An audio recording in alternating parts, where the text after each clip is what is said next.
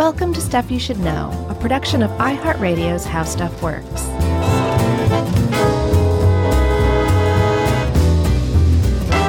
Hey, and welcome to the podcast. I'm Josh Clark, and there's Charles W. Chuck Bryant, and it's just us again. It's just us. We've lost Jerry.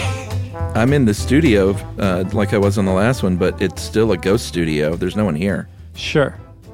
Except for Tommy Chong and the radio, or the record player, right? Sure. Good. We'll Do I just get leave that it joke? at that. We said that we have a somebody poised to like scratch the needle off the record several episodes ago. Yeah, I remember that. And that it was Tommy Chong whose That's job right. it was to do that now. That's right. Good callback. Thank you. Should we talk bras? Yeah, we're talking bras, man, which I appreciate it when we do stuff like this, episodes like this, because we have to try harder because we're men, you know? Sure. The usual. It's the only time we have to try harder in life. Sadly, that is kind of true. But we haven't shied away from topics that have very little to do with us, like corsets. We did one on how corsets work. Do you remember Did that? We totally did a whole episode on corsets. Jeez. We did one on female puberty. Yeah. Foot binding? Yeah, we've done a lot of them. So this is just Done 3. one and the same. A 3 is a lot when it comes to this kind of stuff. Yeah, no, I'm just kidding. And we did mention doing one on menstruation not too long ago, and we got a bunch of supportive emails saying, like, yes, guys, please do that. Like, there's no reason why you shouldn't. Please do. I've been menstruating for 50 years and I still don't understand it. Please explain. Yeah, exactly. So actually, we have not gotten that email. Although we wouldn't know if we had, you know? Yeah, because our email server's down. Sorry if you've been bounced, everyone. Yeah, we're working on it. Yep. So we're talking bras, which is short for brassiere, which doesn't have a definite origin as far as we know. We think that it came about in the 20th century, early 20th century. I think it first appeared in print in 1907 or something like that. And that in French, it means one of two things. It means either arm covering, which is, I think, derived from like medieval armor, French medieval armor. Don't know. And then the other thing I saw was a child's vest, which that to me is just lovely. If that's what they're trying to say with the bra, that it's like a child-sized vest that you wear around over your breasts, I love that idea. You want to know something funny? Yes. For the first 10 minutes researching this, this was put together by our pal Dave Ruse. I kept thinking, why does he keep talking about brasseries? Why does he keep talking about That's funny. quaint little French restaurants? That's funny. It's very close. It looks like brassiere. It does. Well, yeah. Yeah, it does. I think if that I was just a little further toward the end, we would be talking about casual French restaurants. The TGI Fridays of France. Well, that's better than my experience. For the first 30 minutes, I was researching nothing but car bras. Oh, God. The Le Bras, remember those? No. That was sort of one car. of the... I think there was a Le Bras, which was one of the big popular models at the time for like Porsches and stuff like that. I don't remember that at all. You know, my dad very stupidly bought a Porsche when I was in high school. Oh, no, with that food truck money? With that big public school teacher money. He went out and bought a Porsche. Wow. And surprised my mom and the rest of the family. Oh, my God. With a sweet Porsche 911. Like a new one? That no one was allowed to like breathe on. No, it wasn't new. Doesn't matter. But he very quickly went out and this is very my dad. And like the next week he had like the Porsche Izod, the Porsche glasses, the Porsche hat. And we didn't have that for very long. I think I drove it one time like around the block and he was like, and they were not fun cars to drive. They were very difficult to drive. Yeah. They're all about being as one with the road. And if the road's not so great, then it's not very fun. Yeah, but I will say, piggybacking on this story, I've been watching the TV show Red Oaks. Have you ever seen it? I have never even heard of it. I hadn't either. It was an Amazon show that ran for 3 seasons about sort of like Caddyshacky. It's a kid who works at a tennis club in the 80s, and a very, very 80s show. And the drug dealer drives this really sweet Porsche 928. Mm-hmm. Remember those? Is that the pointy one? That looks kind of like a Lotus Esprit? Yeah, well, it's the risky business car. Okay, I never saw that movie. Oh, really? Yeah. Oh, dude, you need to see Risky Business. Great movie. I've got a list going. It's really good. It's really good. Okay. But anyway, the 920, like the 911 gets all the headlines, but that 928 was so sweet. And I was like, man, I wonder what you could get an 80s 928 for. I bet it's not that much. Oh, and I looked it up. How much? Well, there was a range. Like you can get one that's in not greatest shape for like $12,000 or up to $60,000 for a cherry low mileage one. Right. I think that's pretty much the same with all vintage cars. I was looking at Pinto station wagons. Man, we're at different ends of the spectrum. There's about 4 or 5 mint condition Pinto station wagons in existence that are really expensive. The rest are exactly what you would expect. That's funny. So we're talking bras today, obviously. We just wanted to get rid of anybody who might benefit from listening to this. So we talked about Porsches and stuff. Yeah, so the modern bra has only been around for about 150 years. And Dave makes a really good point of the fact that this thing that's only been around for 150 years has been one of the most complicated garments in the history of the world, I think. Yeah, not necessarily in its design or manufacture, but in its relation to society as a whole, right? Yeah, totally. Mm-hmm.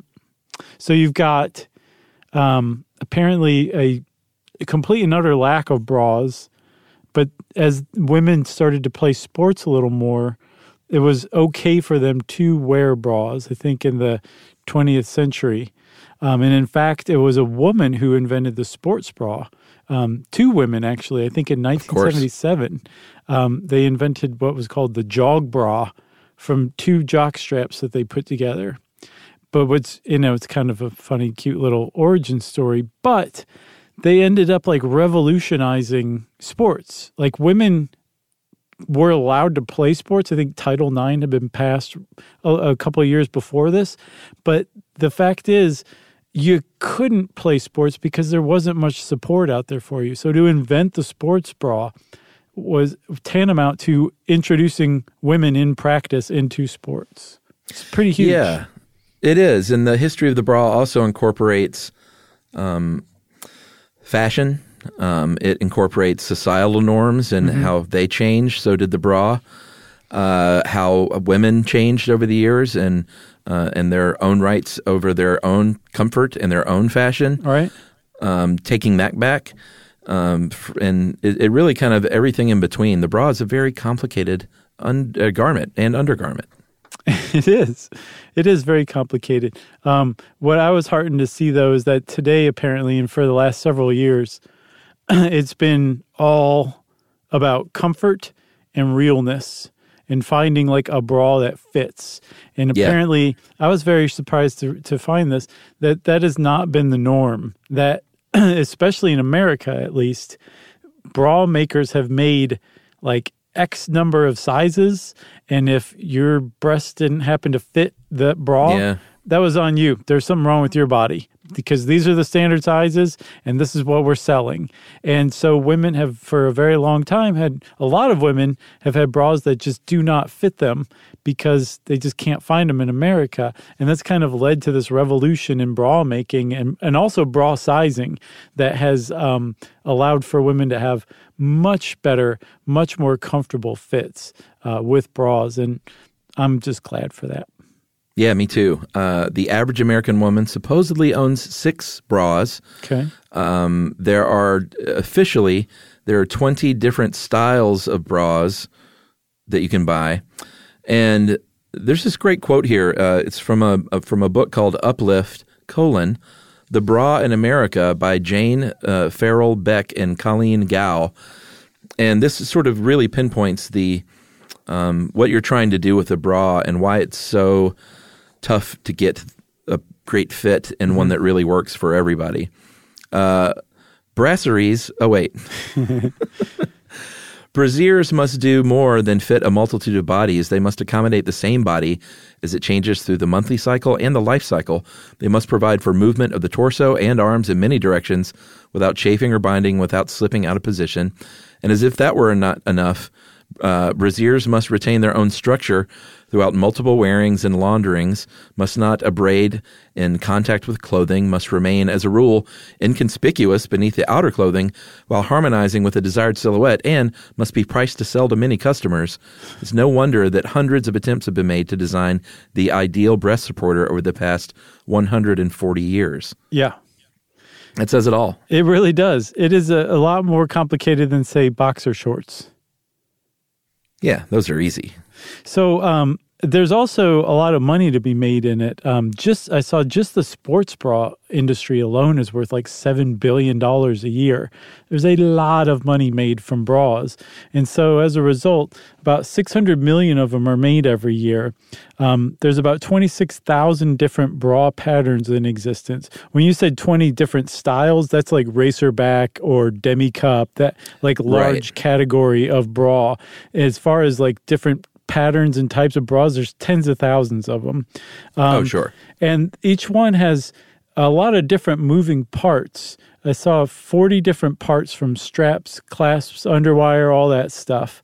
And that it takes months and months of dozens of people working together to create a new bra. It's not just like a new thing. So there's a lot of thought and time and effort and money going into bra production. And then from what I've seen, there's virtually an equal amount of time and effort and thought going into bra purchasing too. From what I'm seeing, it's like not the easiest thing in the world to buy a bra if you want the bra to be one that is your new favorite. Yeah, did you have any flashbacks of young Josh while you were researching this, of like Sears catalog type of stuff? Sure. practicing unhooking bras by wearing them myself. Or simply, the 80s was a generally more naive moment in time before the internet. Like, oh yeah, seeing a lady in a bra leaning against a tree was a pretty big deal. Yes, it really was. In 1983. Yeah. Well, should we take a break and then dive into the history? Yeah, let's. I think it's a good idea. Okay, we'll be right back with a history of the brasserie right after this.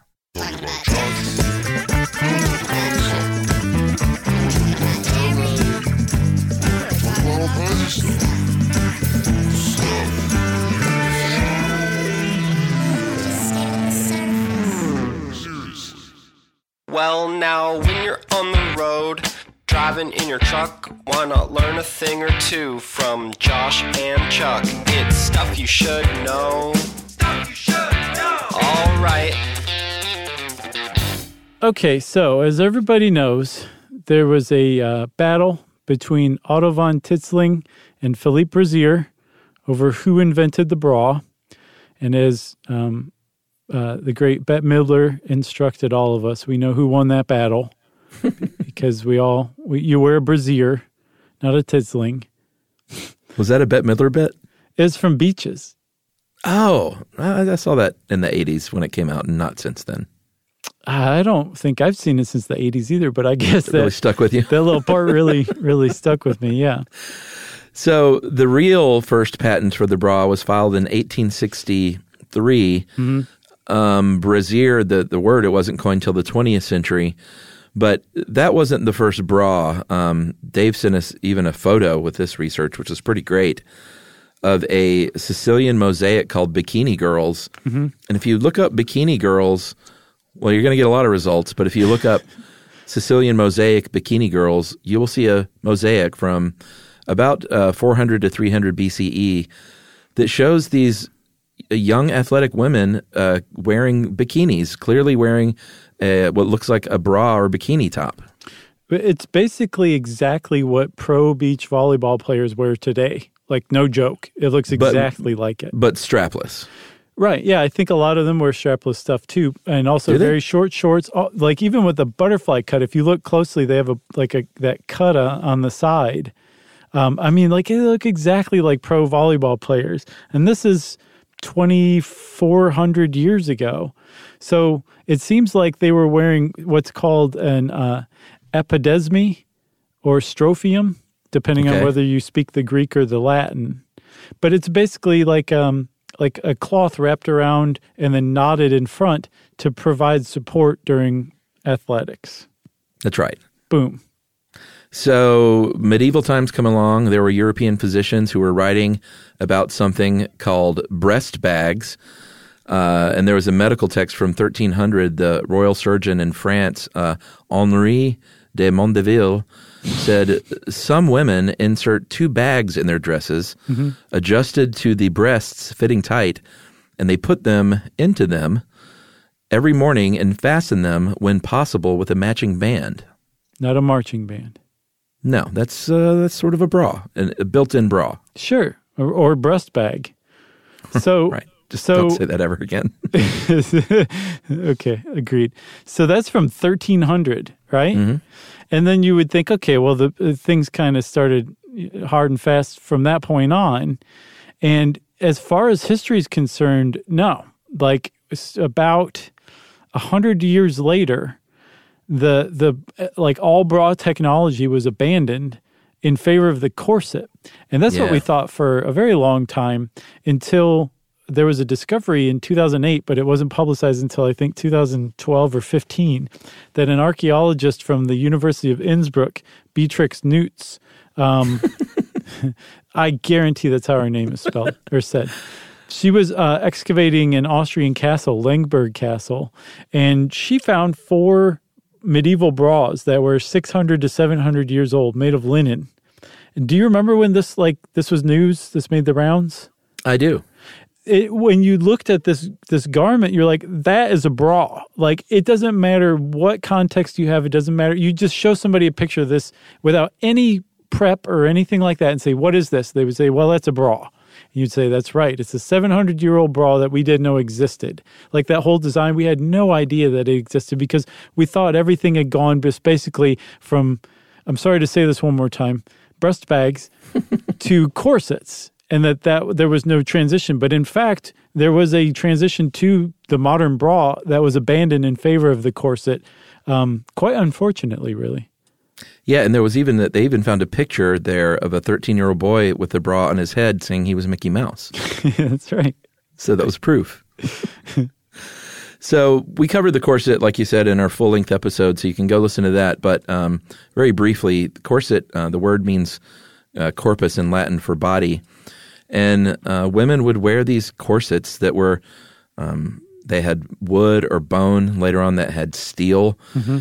And it would basically shape their torso, it would cinch that waist in, and it would flatten their breast. And they were very restrictive, they were very painful, and they did actual real damage to their bodies at times. Oh, yeah, like they had trouble digesting, had trouble breathing. You remember you could train your waist to stay that small. We talked a lot about this in the corset episode, but the big problem with corsets, aside from all of that, is that they supported the breast from the bottom up.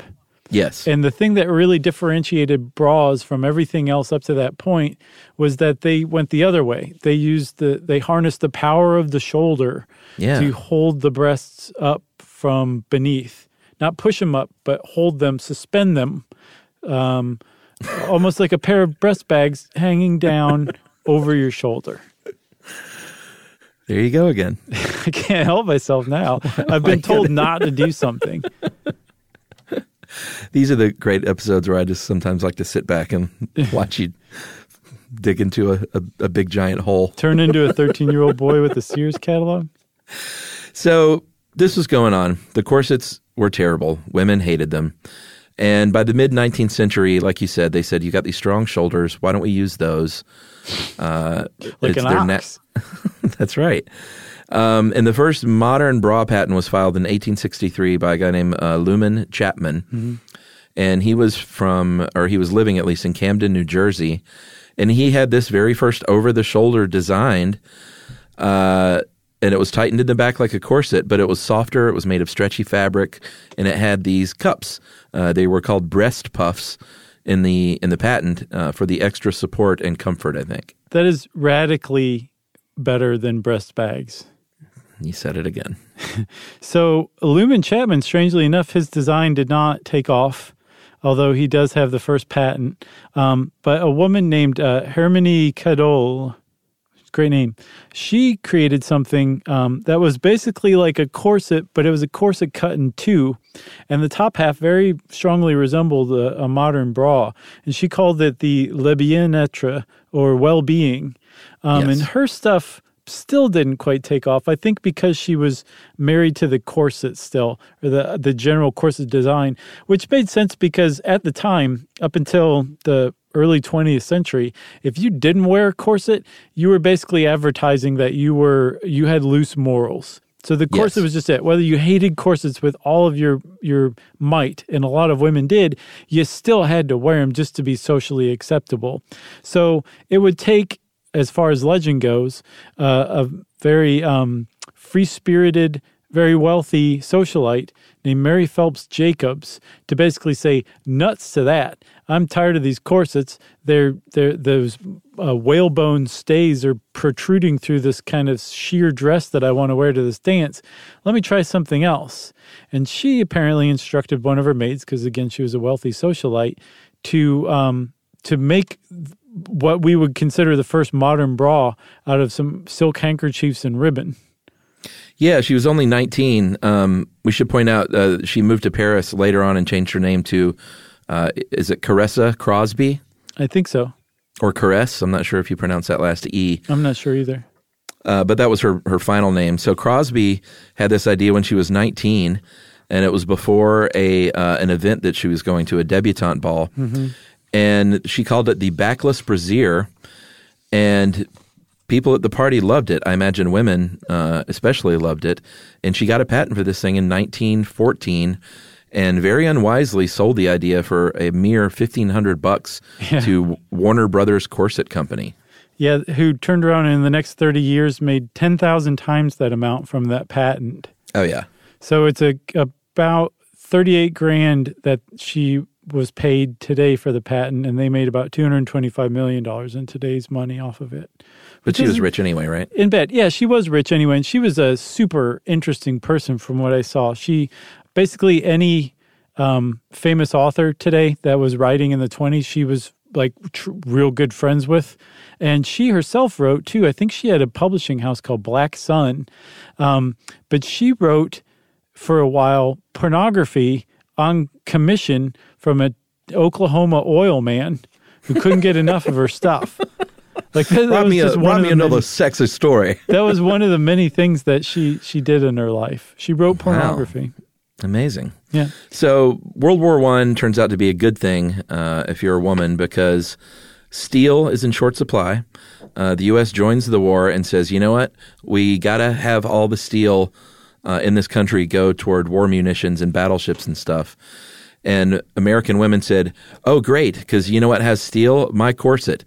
Let's get rid of it and ditch these things for good. Mm-hmm. And elastic fabric started coming into the market. Latex came into the market. And so all of a sudden, American women could finally get rid of the corset in favor of this new invention called the brassiere. Right. And of course, we don't want you to be too comfortable, ladies. You might want to at least put a girdle on just to keep everything nice and cinched in. Which is basically like Hermione Cadell's two-piece corset, but whatever. Yeah. Patriotism freed them from that social expectation of having to wear a corset, which is pretty great. But I saw that the steel that the corsets freed up equaled 28,000 tons. Enough to make 2 battleships in World War I. That's awesome. That's a lot of corset steel. Yeah.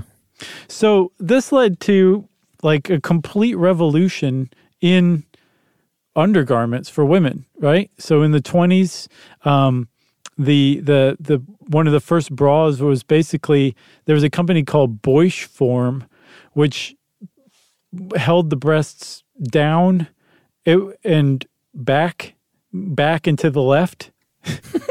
Wait, what was it called? Bosch Form, Boysh Form. And from what I can tell, they were basically saying boyish form. Okay, that's what I was about to say. But they shortened it by removing the I and changed it to boyish form. Like, they'll never know. Right. No one will ever get this trickery. But it was because of that flapper style was very much slight and boyish. But then along came a company in the late 20s called Maidenform. And they named themselves Maidenform to kind of contradict boyish form, because one of their big things was, hey man, let's not be ashamed of these boobs and try to hide them. Let's accentuate these things. And boy, did they ever.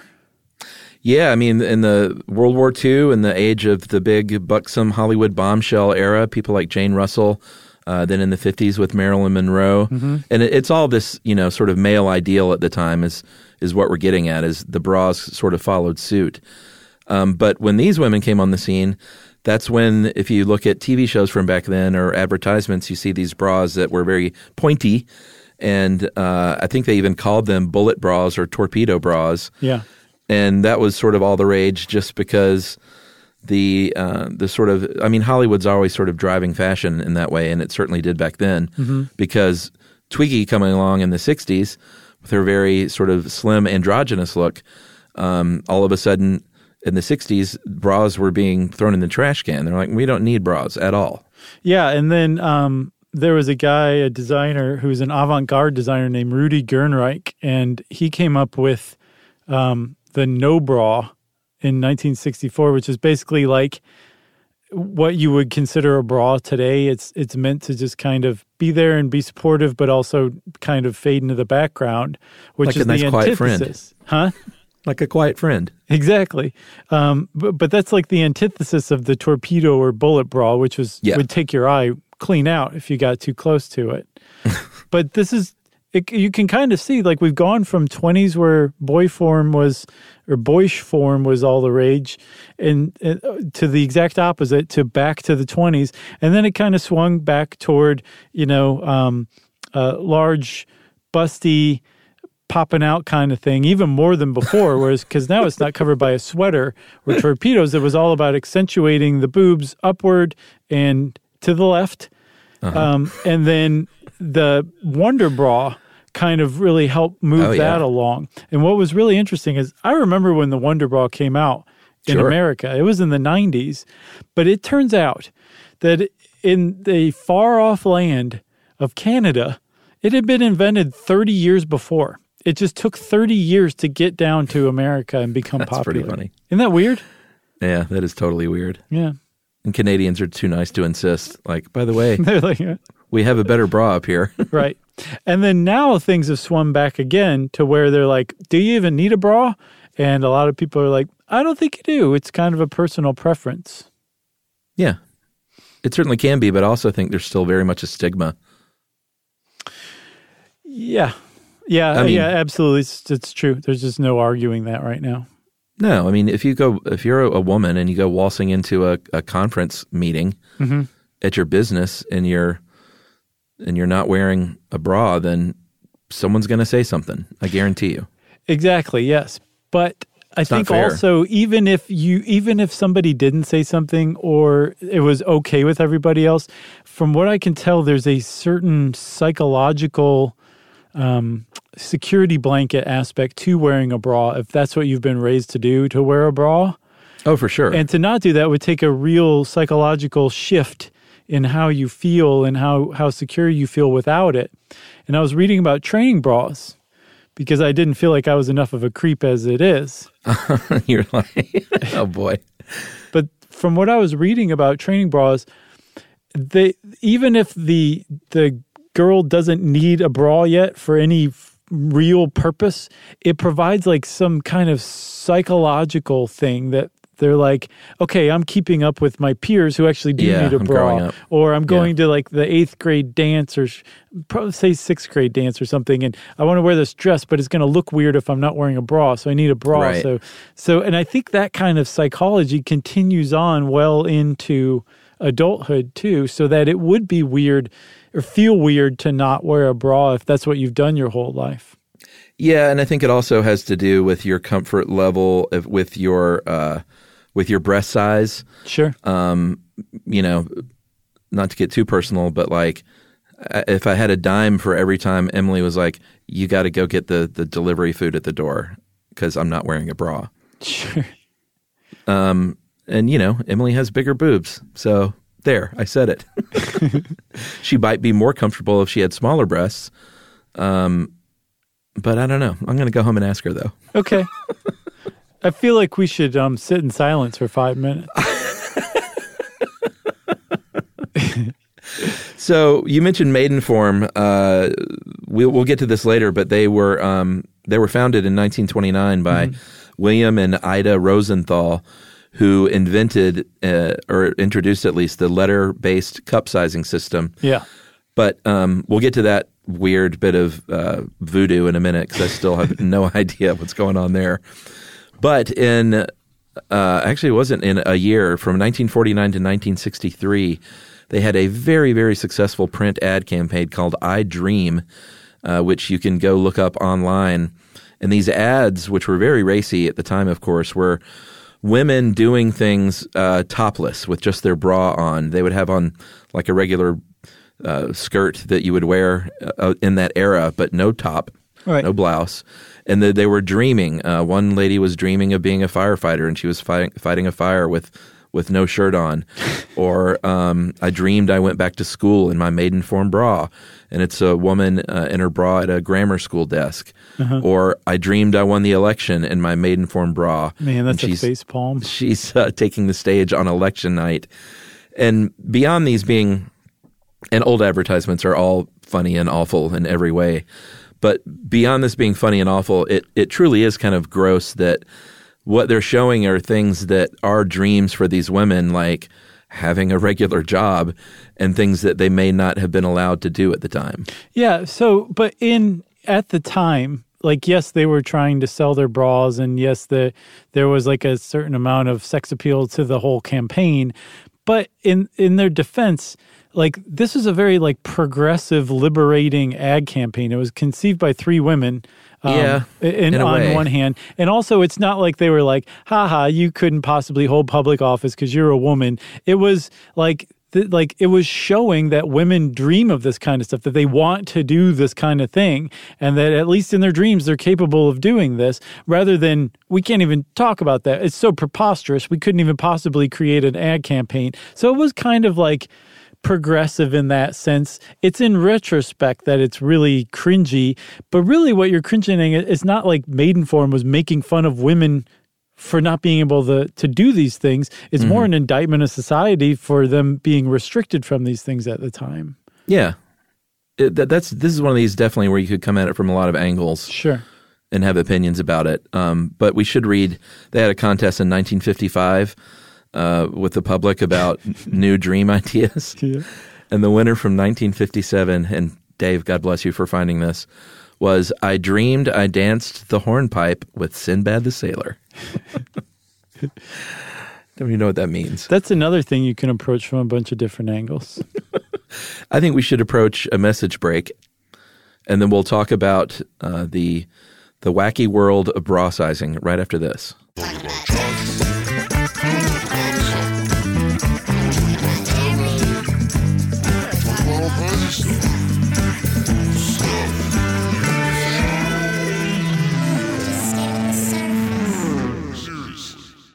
Well, now, when you're on the road, driving in your truck, why not learn a thing or two from Josh and Chuck? It's stuff you should know. Stuff you should know. All right, Chuck. So one thing that I've read is that American bras don't fit, and that there's a reason for that. Something like there's a statistic that 80% of women, American women at least, are wearing bras that don't fit, and supposedly that's kind of made up and based on anecdotal evidence, but it's been bandied about for so long that people take it as gospel. But regardless of whatever the statistic may or may not be, American bras are known for not fitting, and it's because American bra manufacturers have basically said, we've created this standard measuring scale, and it just is economically efficient for us to mass produce, this size to this size. And if you happen to fall outside of that size, you're SOL. And it's your fault. There's something wrong with your body for not adhering to the standard norm, body size norm. This is largely becoming a relic of the past, but it's still, from what I can tell, very much present when you go bra shopping. Yeah, and you know, I've heard this complaint from Emily over the years, and a lot of women that it's tough to find a bra that really fits well and feels good and does everything it's supposed to do. Then that's why when you find one, you know, you order like 6 of them. Yeah. But there are these days, before we get into the sizing, that is changing some now with these more bespoke companies that have a more custom made, tailored to your size kind of things. And I wonder why it took that long for someone to think outside the box and challenge Big Brazier and say, hey, you're doing it wrong. I bet there's a lot of money to be made from bespoke braziers. Yeah, from what I understand, there is. And although it's just now happening in the U.S., apparently it happened, I believe, back in the 90s in the U.K. with a movement called bra fitting, one word, where it's basically like, look, 2 measurements is not enough to create a perfect bra. You need a bunch of different measurements under different conditions. You need to take your shirt and bra all the way off. We need to get in there. And but when we're done, you're going to have a well-fitting bra. And it's just now catching on in the United States. And what's surprising is that, you know, it's just now catching on, but this technique and the sizing standard that we use here in the United States goes back to the I think the 20s, if not the 30s. Yeah. Yeah, 1929 is when they founded Maidenform and introduced this cup sizing.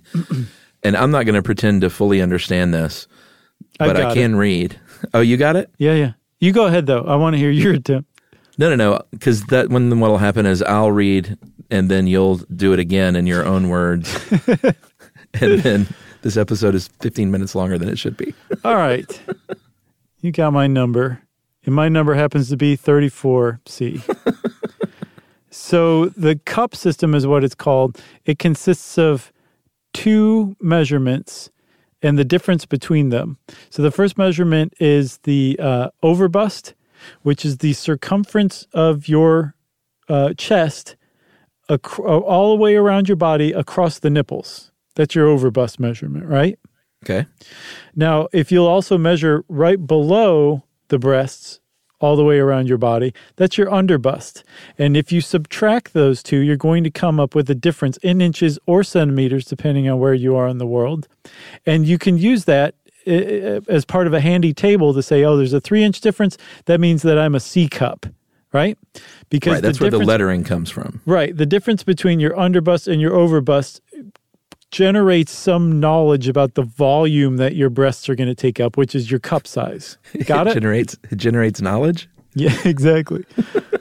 So that underbust measurement is also used, and that's the number that comes before it. So if you're a 34C, that means your chest is 34 inches around at the ribcage under your breasts. And then if you're a C, that means that there's a 3-inch difference. That means that you are 37 inches around your chest at the nipples. And so you'd be a 34C. And that those 2 measurements are supposedly like all you need to come up with a fitting bra. But apparently that's just not true.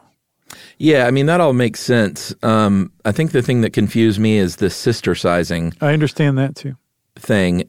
So if you have a 36C and a 34C brassiere, that's not the same cup size because a 34C is the only true C. Yeah. So if you want to go up a band size but not the cup size, you buy a 36B or a 38A.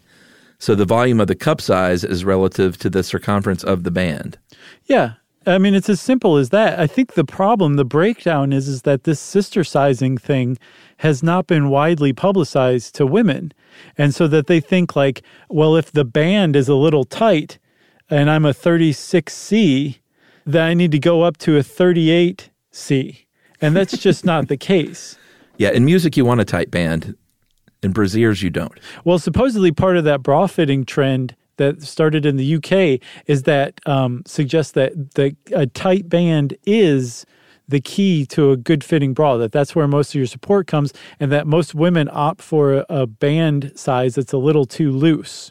But the point is your cup volume does not go up when you go up a band size. It doesn't have to. So that means that a 34C, if you go down in band size, you would go up in cup size, and your cup size would stay the same. So a 34C is the same as a 32D. And then the other way, a 34C is the same as a 36B. And once you understand the sister sizing thing, then you can actually use this 2-measurement standard to find a bra that actually fits better. That's right. And Sister if you're sizing. wondering how this all works, it works with bra fitting models. There are women that get paid money to go in and get fit for thousands and thousands of bras and to give feedback.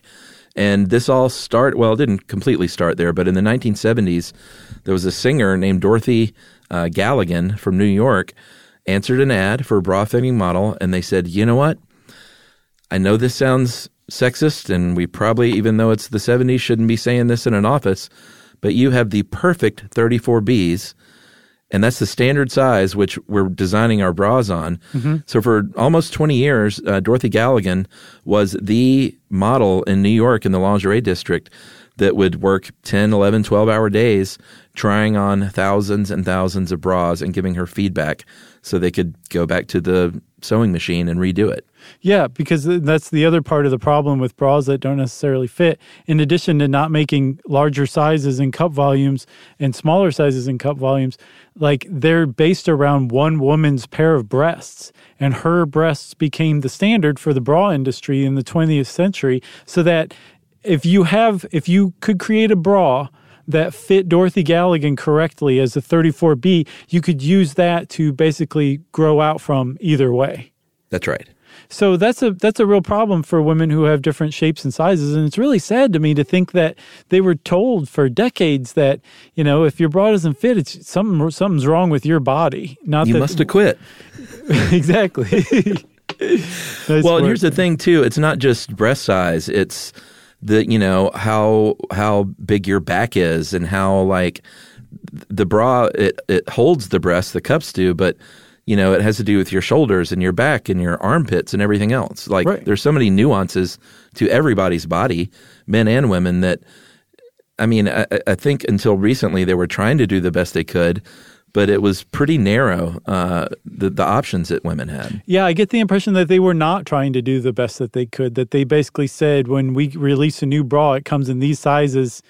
Well, doing the best they could for a huge industry that had to satisfy, tens of millions of different kind of bodies. Like they were kind of hamstrung. You can't have 450 bra sizes and manufacture on that scale. Yeah, you can't mass manufacture, but I think that's what's being proven, like you're saying, by this new bespoke revolution, and that you can't get that big. Although now you can get that big because it's bespoke, and because you can say, hey, download our app and take these measurements using your phone and upload it, and then we'll just custom make some bras for you. And I also read that Poland makes really, really good fitting bras as well. I read I think it was a New York Times article about interesting. And the author traveled to Poland to verify this herself. And she said she didn't find the perfect bra, but she came away with like 4 or 5 bras that were awfully close, way closer than she'd ever had before. It's funny, after all these years, I still remember to not put a bra in a dryer because of the movie Hedwig and the Angry Inch. I don't remember that part. No, I never saw it. That's why I don't remember that part. It's great. John Cameron Mitchell, who also a friend of Movie Crush, he's a friend of Noel's. He played Hedwig and created the character and directed the film. Mm-hmm. But there's a scene where he's screaming, "Do not put a bra in a dryer; it warps." And I guess that's true, because ever since then I've been like, I don't know if I'm doing laundry, I should not put a bra in a dryer. It does do some weird things to it, although you can also put it in a laundry bag, and I think that keeps it from like wrapping around stuff, which makes it lasts longer. You can put it in a dryer. Oh, right. Yeah, like when a bra like collects everything else in its wake. Exactly. Yeah. So I don't think we can not talk about Victoria's Secret. Man, if I had a dime for every time you said that to me. Or as many dumb guys call it, Victoria's Secrets. Yeah, you dummies. So Victoria's Secret actually started out, husband and wife founded it in the 70s in the San Francisco area because the husband had gone to like the department store to buy lingerie for his wife and was treated like a skell for it, right? Even in San Francisco in the 70s? I guess so. All right. Department stores have always been a certain way, no matter where you are, I think. Right. So he said, well, we need to create like a lingerie store that's made for men to go buy for women. And that's what they created was Victoria's Secret. And it was semi-successful. And then they sold to a guy named Leslie Wexman, I believe it was Wexman, who had founded The Limited. And he took it, I think he bought it for $1 million. And within 2 decades, it was worth $2 billion. And the guy who founded it with his wife, they ended up getting divorced, and he died broke and jumped from the Golden Gate Bridge, sadly enough. Oh, wow. But Victoria's Secret dominated the bra industry in the United States for many, many decades until very recently when it was overthrown by women who said, enough. Yeah. Well, it's funny. You know, Roy Raymond said, you know what we need is a store where men can go in and buy sexy lingerie for their wives. And what he failed to hear was the sound of tens of millions of women across the country saying, no, you don't. Right. Well, that's what Leslie, I think it's Wexman, that's what he figured out was that this thing was a good idea, but they had missed the mark in that they were marketing toward men and they were completely isolating women because he said like these Victoria's Secret stores were lit with like, you know, weird kind of reddish lighting and there were velvet couches and oriental rugs. And he said it wasn't. Well, I've walked by them in the mall slowly. This was like in the early 70s or late 70s and early 80s. Yeah, that's what I'm talking. Okay, all right. So he said, man, I would have loved to have seen this. He said they were Victorian, not like a Victorian foyer. They were like a Victorian brothel, basically. And it was like just chasing women away, attracting men, but women buy, you know, underwear for themselves way more than their husbands do. And so he kind of revamped it a little bit and turned it into something that women felt comfortable and actually wanted to go into.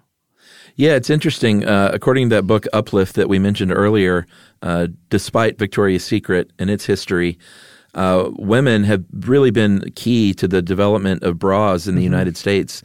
I think over 1,200 U.S. patents have been awarded for bras between 1863 and 1969, and half of those have been held by women. And in the industry, they have always held pretty important positions and been well regarded. Designers and managers, specialists, merchandising, promotional product managers. It is one industry where it seems that has not been, here's a product for women run entirely by men. Right. And rightfully so, I would say. Yeah, absolutely. So there is also a very famous legend as far as bras go, which is the burning of bras at a 1968 demonstration. Yeah, not true, that, right? Apparently. Uh-huh. No, it's a myth. There was in fact a demonstration outside of Miss America pageant in Atlantic City in 1968. It was the brainchild of Carol Hanisch, who helped basically at this moment give birth to second wave feminism. And they actually had a trash can that said Freedom Trash Can, and women threw stuff into it that they considered like shackles of the patriarchy, like false eyelashes, bras, lingerie, that kind of stuff. But there was no burning. That came from a reporter who suggested that they burn it as a nod to the burning of draft cards. But no one actually burned this stuff, but it became kind of set in stone as true, even though it really wasn't. That's right. Big fat lie. And then lastly, Chuck, I've got one extra thing. You ready? Ready. Do you have anything else? I don't. Do you need to wear a bra? It's a long-standing question. And apparently the answer is no, at least as far as a study in France, a 15-year study of 300 women. I think they were aged 18 to 35. And this study found that women who did not wear bras developed more muscle tissue in their breasts, ostensibly to provide support that the bra wasn't there to provide. And that by proxy, if you did wear a bra, your muscle or the muscles in your breasts were less prone to develop, and thus you would have more likely to have breasts that sag or pendular breasts than you would have if you didn't wear a bra. Kind of like you're making your breasts sink or swim by not wearing a bra. So makes sense. It's just one study, but it is pretty surprising that they found basically the opposite of conventional wisdom, because most people say, oh, if you don't wear a bra, your breasts will get saggy, and that's apparently not true. Interesting. And I also ran across a weird question on Google. You know, it has like suggested searches. What happens if we squeeze breast? I don't know. I didn't even bother to look. Just the question itself was good enough. Oh, man. You got anything else? I got nothing else. What about the bro or the man's ear? Oh, yeah. Can't forget the bro. Well, since we said bro, it's time for listener mail, everybody. I'm going to call this more on bidets. Hey, guys. Love the show. Thanks for all you do. It's especially meaningful in these crazy times. I'm currently hanging out in northern Japan on a trip that changed from a between-job snowboarding sabbatical in December to, well, I guess I live here for now. So your body, that's not a bad place to be, I would imagine. Sure. So good for you, Adam. I'm sure you guys got a ton of similar emails to this, but in the bidets episode, you had mentioned a type of toilet with a sink sprayer attachment nearby. In my experience, this is a super common thing in households and many lower-budget hotel accommodations in the Philippines and other Southeast Asian countries. It is awesome and commonly referred to as the bum gun by foreign travelers and expats. I don't know the etymology of bum gun, so I'm not sure if that term has been adopted domestically in various bum gun enthusiast countries. But like One Ring or Spidey's abilities, it has great power and must be wielded carefully. So bum gun wisely, my friends. Wow. That is from Adam. Thanks a lot, Adam. And best of luck to you in your new home. Hang tight, buddy. Things will pass eventually. If you want to get in touch with us like Adam did and talk about bum guns or bras or what have you, you can send us an email to stuffpodcast@howstuffworks.com. Stuff You Should Know is a production of iHeartRadio's How Stuff Works. For more podcasts from iHeartRadio, visit the iHeartRadio app, Apple Podcasts, or wherever you listen to your favorite shows.